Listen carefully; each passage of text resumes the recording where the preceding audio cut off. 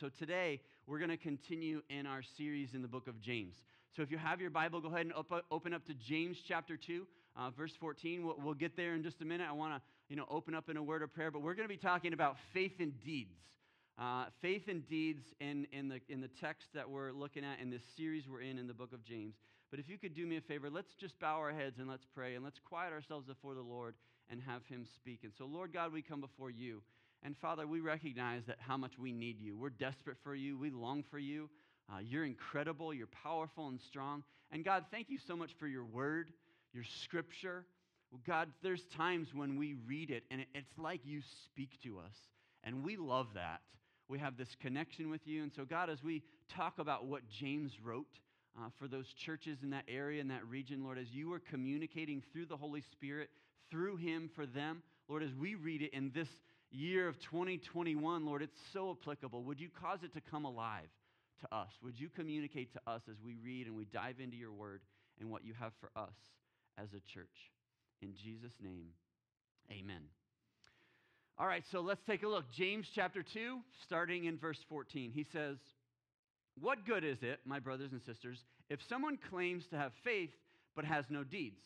Can such faith save them? Suppose a brother or sister is without clothes and daily food. One of you says to them, 'Go in peace, keep warm and well fed,' but does nothing about their physical needs. What good is it? In the same way, faith by itself, if it is not accompanied by action, is dead."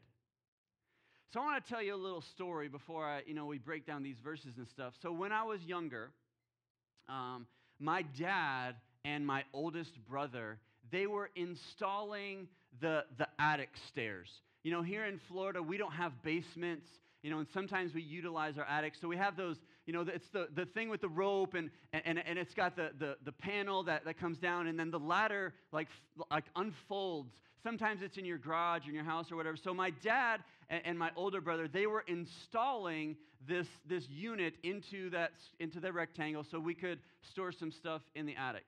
And so, you pull on it, and the thing that's interesting is installing those is actually really dangerous. So you have the frame that it is, you have the stairs that unfold, but the whole thing is spring-loaded. So if you've ever pulled a metal spring, you know that it's got some snapback. And so my dad and my older brother, they started having some issues, and the whole thing ended up closing on my brother. And you have to forgive me for laughing a little bit. It was terrifying for him, but hilarious for us. So he didn't get hurt. So now I can laugh about it, and it's okay. He didn't get hurt, but he was stuck, and it basically swallowed him and chomped him down. And I remember, he's like, "Get this off of me." And my dad said, "I don't know what to pull first." And so my brother screams out, "Well, do something. Do something while this attic stairway eats me alive and chomps down on me."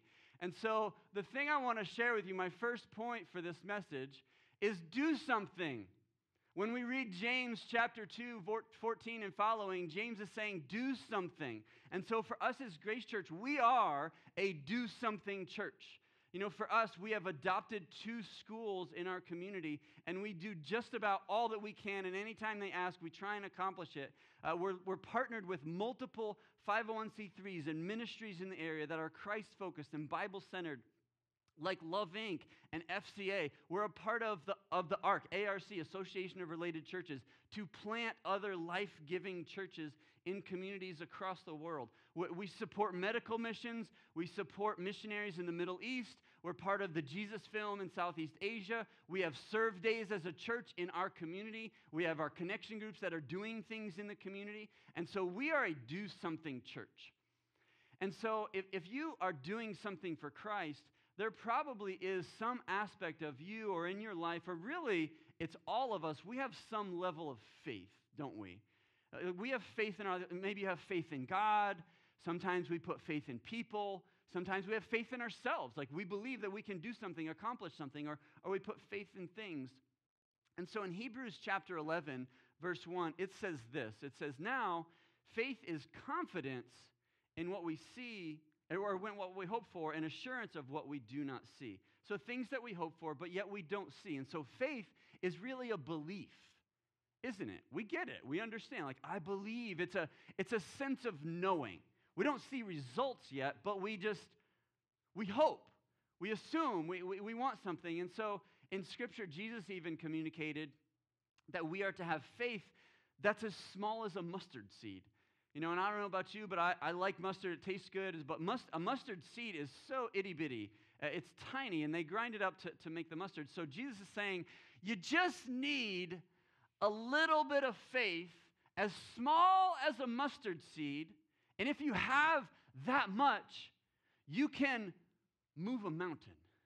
You can say to this mountain, be lifted up and be thrown out. So, do you have enough faith to move a mountain? And so James is saying, hey, it's awesome to have faith. That's incredible, but you also need to have action that comes as a result. And so when I think about faith to move mountains, I recognize God and who He is as our creator. God made the mountain, and that's amazing. And let me tell you something. God can move the mountain if He wants to.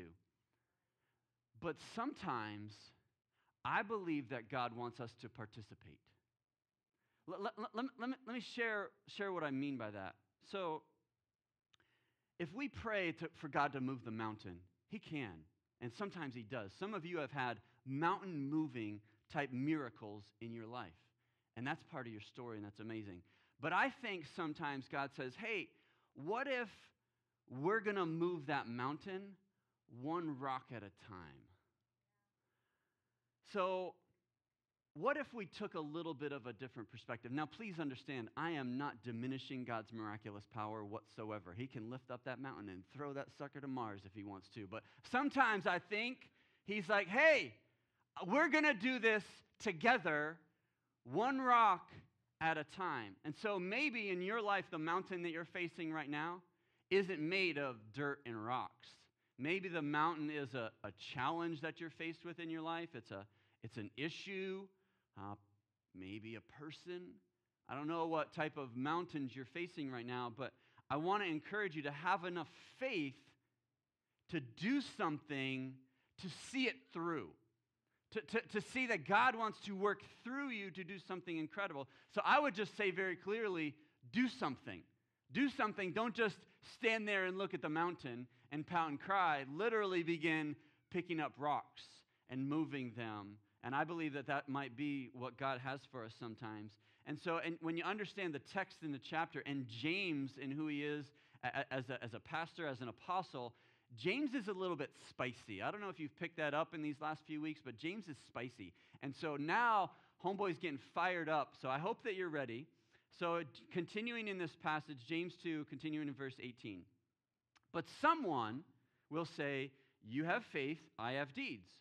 Show me your faith without deeds, and I will show you my faith by my deeds. You believe that there's one God? Good. Even the demons believe that and shudder. So now he's starting to challenge the churches of that time, and I would say us as well. That he's challenging us and saying, hey, that's great that you have faith, but there's lack of evidence as a result of your faith. I don't see what you believe. Basically, the modern cliche that you and I would say is all talk, no action. That's what James is saying. And so this is super challenging because you have to recognize the context in which James is writing. James wasn't writing to the American church in 2021. James was writing to the first century church that was experiencing extreme persecution, arrests, imprisonment, torture, martyrdom. That's who James is writing to. All of the churches have been dispersed amongst that region because of the extreme persecution that the Roman Empire had brought on them in the first century. And so what James is saying is, you need to have faith, that's great, but there also needs to be deeds and action along with your faith, regardless of the consequence. And they're going, but what happens if I get arrested or I get killed or I get tortured? And James is saying, yep, you might. And so now he's laying it before you and I. Now there is persecution in the American church, no doubt. But you and I don't face that same type of extreme persecution. So I would say you and I need to have maybe more deeds as a result of our faith and action that comes, regardless of the cost. Because there is a cost. There's a cost in following Christ, where we lay ourselves down, we lay our life down, resources, people, friends, relationships. Our lives should get turned upside down because we deny everything, take up our cross, and follow him. You know, one of the things I love about Jesus is I loved how he would say to the disciples, follow me. Like I loved that. He would invite them in, you know, whether they were fishermen or tax collectors or carpenters or woodworkers. Well, it didn't matter what they did. But he would come to them and say, hey, it's awesome what you're doing, but I want you to come and follow me. Leave your way of life and turn and come follow me. And then as you read some of the stories of the disciples, Peter's a great example where over the course of the ministry, you know, Peter would go, Lord, I'll follow you anywhere, wherever it is that you go. I don't have anything else. There's nothing else for me. I'll follow you even if it requires my life. And so I would say, you know, if we take this passage of Scripture and we apply it in our life, it's one thing to have faith and believe in God, but it's a whole nother level for our faith to be accompanied by action in our life. And if you thought that was tough, James is getting ready to use some even stronger language to communicate that our faith is actually revealed by our life. And forgive James up front, but he's going to call you stupid. So James chapter 2, starting in verse 20. You foolish person. So I said it nice. He's not being nice.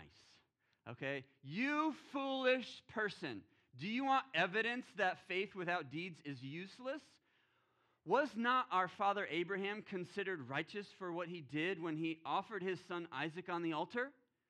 You see that his faith and his actions were working together, and his faith was made complete by what he did. And the scripture was fulfilled that Abraham believed in God, and it was credited to him as righteousness, and he was called God's friend. You see that a person is considered righteous by what they do and not by faith alone. In the same way, was not even Rahab the prostitute considered righteous for what she did when she gave lodging to the spies and sent them off in a different direction? And so it's interesting to me how James brings in Rahab the prostitute, right? So James starts talking about Abraham, okay? Abraham is the father. I mean, we're talking about the father of nations, the father of the Jews, the father of the Hebrews. Like everybody loves that guy. He's amazing. You know, look at the sky and all the stars, and your descendants will be, you know, more numbered than the stars in the sky. So Abraham is the man. He is the father of faith, the man of covenant. Why in the world does James take Abraham and now Rahab the prostitute and brings them into the same passage of Scripture? James could have used so many other Old Testament examples of faith along with Abraham. Why in the world does he pick Rahab the prostitute? And you know why? I believe it's because when God looks at you and I and her, he looks at us through a lens of grace.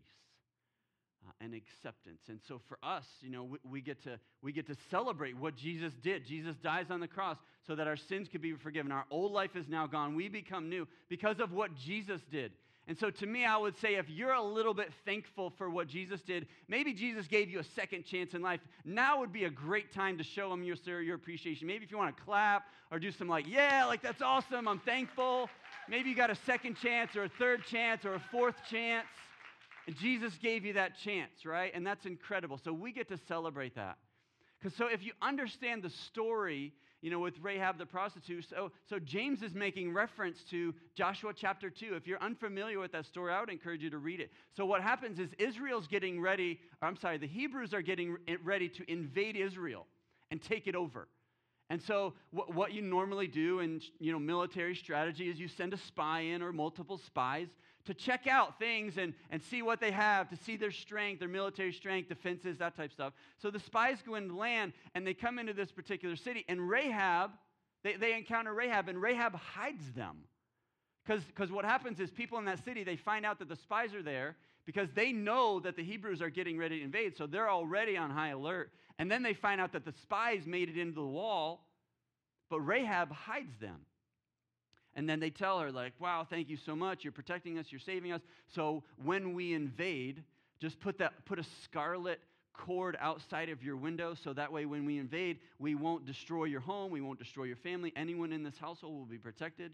And to me, when you understand Scripture, this is exactly what happens in the Passover with the 10 plagues. The last plague, they put the blood of the lamb over the doorpost, and so that the angel of death passes over. They tell Rahab, put the red scarlet cord outside, and we will not destroy your home or your city, your home and the people in it. And then, of course, you continue to fast forward, and you have Jesus himself, the Son of God, who lays his life down. His blood is spilled for you and I, to have the forgiveness of our sins, because we needed redemption. And so James brings her into the conversation, and to me, I want to say, like, don't let anyone put labels on you to hold you down. Don't let anyone determine that you are unqualified because of your past, because of your previous title. Your past does not have to hold you down. God can use anyone. Abraham, the father of faith, and Rahab, the prostitute. I mean, come on.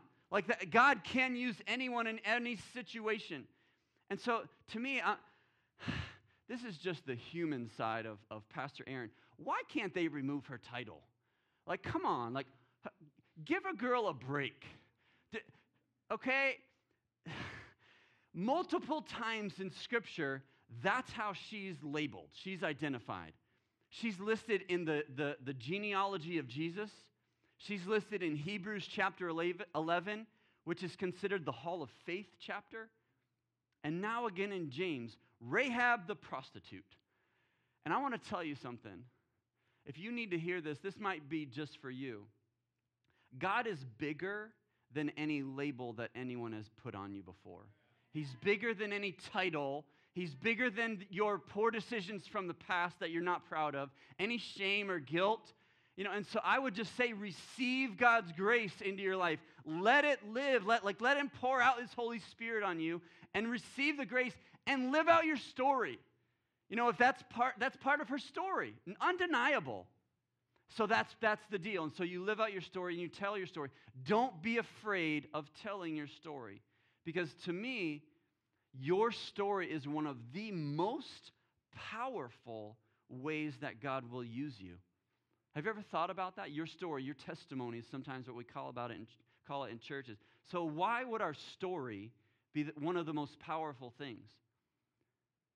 Because it's undeniable. It's your story. When you're telling your personal story of how you were before, how you came to know Christ, and now how your life is different, it's undeniable. Like somebody can look at you and you go, I don't know. And you go, you don't have to believe me, but it's true. It's real. This is my life before. This is how I came to know Christ. And I don't have everything figured out now, but man, my life is so different now as a result. And so I have somebody that I'm going to invite to come forward. I'm going to ask Josh Sheehan to come up. And so Josh is going to share his story on how God used him. And so I just want you to relate. I want you to connect with him because you have a story as well. Can you guys give Josh a clap for sharing his story? Thanks. So, I had lunch with Pastor Aaron last Thursday, and I think he knows I hate talking in front of people, and I'm super introverted. So here I stand. So let this be a lesson to all the introverts out there. Don't have lunch with Pastor Aaron. So I grew up, I was saved pretty young. I had grandparents who were Southern Baptists, so they were, they were at church every Sunday. They rarely missed a Wednesday. And then, I grew up in a home with parents who did not know Christ. So I had this sort of conflicting perspective, throughout my childhood. And that continued into adulthood. And one thing you need to know about me is that I'm a very analytical, logical person. That's why I became an engineer, which suits me, but it sort of served as a stumbling block at times in the past. But so anyway, so I have this battle going on, and it really, like I said, it continues into adulthood. And really, it wasn't until my wife and I moved here for the first time in 2014.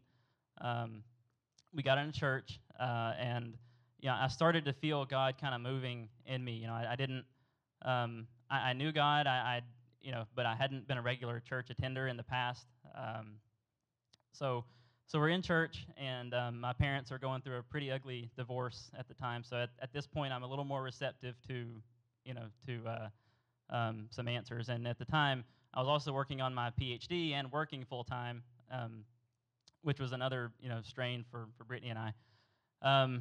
So anyway, we found out we were pregnant with our son, and because I was in school and things weren't really progressing with my degree, we decided that it might be nice to move back to North Carolina, where we were both from, so that we would have family support, so that I could finish school, and then basically we would live our lives. So that kind of tells you where my head was with things at the time.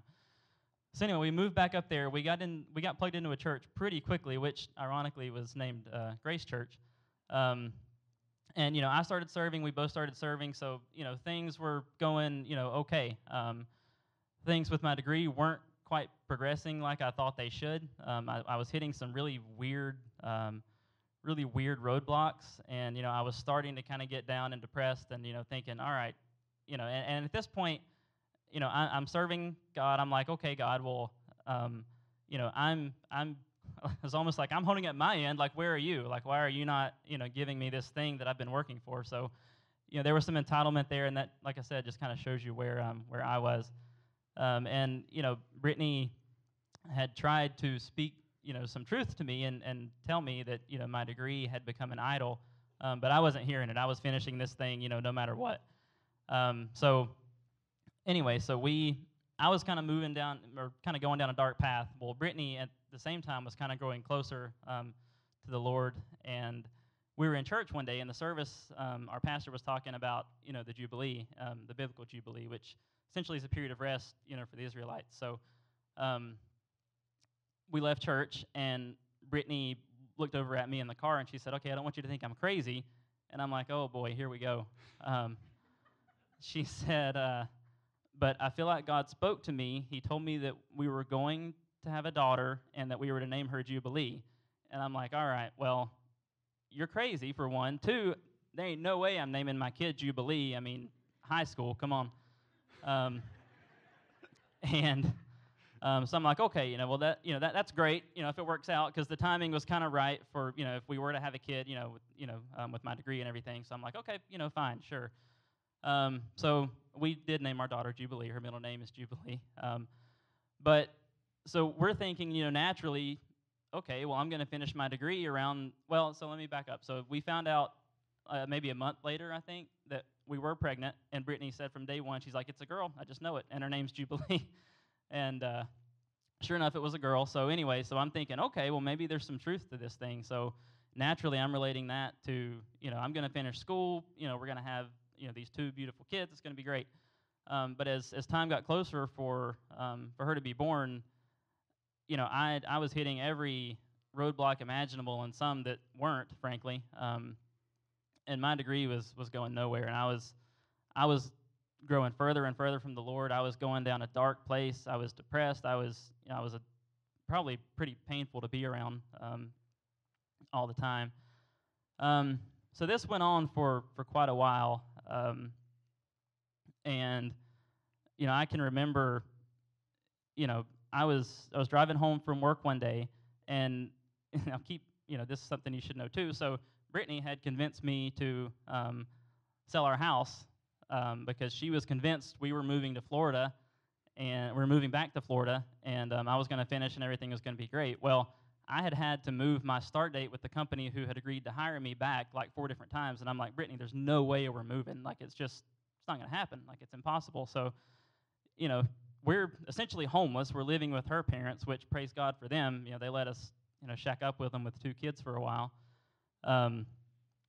But I can remember driving home in my truck, and like I said, things had been going really bad. My PhD advisor, was just really non-responsive, and I just broke down. I was driving along, and I can remember the tears rolling down my face, and I was basically just screaming at God, and I was saying, what is it that you want from me? Like, tell me what you want, and I'll do it. And knew this was going to happen. I'd always heard people who, and my wife, case in point, who would say, God spoke to them, and I was always kind of like, yeah, whatever, you're weirdo. But it was as clear as if Aaron had spoken to me right here. He said, I want you. And I said, okay, if that's all you want, then, you can have it. Like, that's fine. So at that point I said, this degree has become an idol, and I'm releasing that. So if it's your will that I finish it, then great. If not, then I pray that you give me strength to be okay with that. And from that point, things started to turn around. I had figured something out that I had been stuck on for weeks or months, but it was still, the progress was slow. I don't know if it was just my perspective where I felt like I was moving or if I really was, but things started to turn around for me. And Brittany, in the meantime, had kept receiving messages from God, and I was starting to get a little antsy and kind of irritated. And I'm like, well, am I not fun to talk to? Like, why is he not talking to me? So I started praying, like, God, could you give me something? Could you speak to me? And it had to be that next Sunday, or maybe 2 Sundays after that. We were in church, and our pastor's wife led worship, and we're at the end of service one day, and she stopped everything, and she said, "Are the Sheehans here?" And I'm like, oh shoot, what have we done? And Brittany had met with her and told her some of the things that were going on, but not everything. But anyway, she stopped service in the middle, said, this isn't really clear to me, but I'm getting a message right now, and I feel like it's God. And she said, and your Jubilee is coming. And naturally, we both just broke down.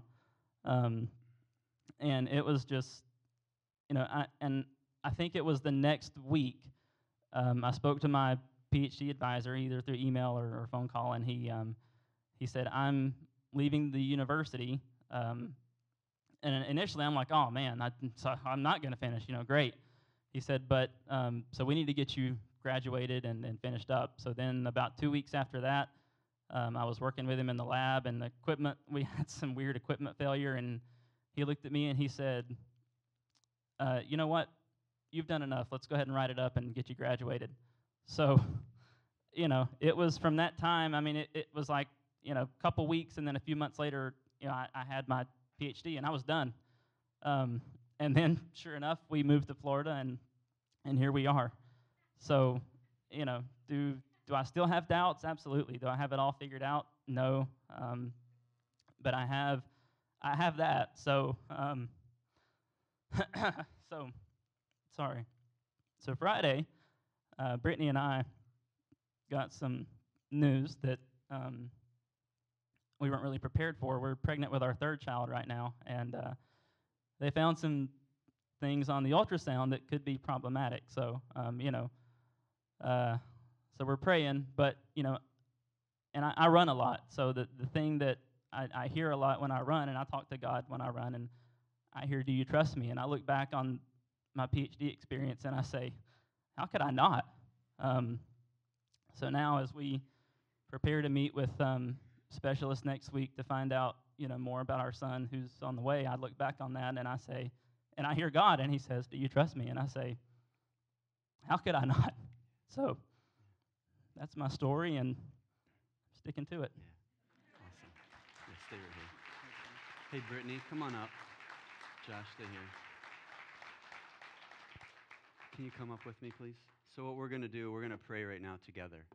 We're going to lay hands on them and believe for God to do something amazing. So church, if you have enough faith, maybe you put your hand, kind of towards them. And so let's pray. Lord God, we come before you. And Father, we just thank you so much for who you are, that you would be glorified in all things. Lord, you're amazing and powerful and strong. And so, Lord, as we declare your word and your scripture, that if we would have faith as small as a mustard seed, that you could pick up this mountain and you could move it. So, Lord, we lay hands on Josh and Brittany and the baby and the issues, the problems, whatever they may be. Lord, they are so insignificant to you. You're the designer, Lord. Your word declares in Psalm 119 or Psalm 139 about this child and how they were formed and how they were designed. And so, Lord, we declare healing. We declare restoration. We declare that this child, this baby, this unborn infant would be made whole and complete. Whatever the problem may be, that it would be gone and eradicated. Lord, that this would be another example of your power, your victory, your declaration in who you are, and that you would get glory, Lord. We declare healing and restoration. Lord, in Jesus' name we pray. Amen. Awesome. Yeah, you got it.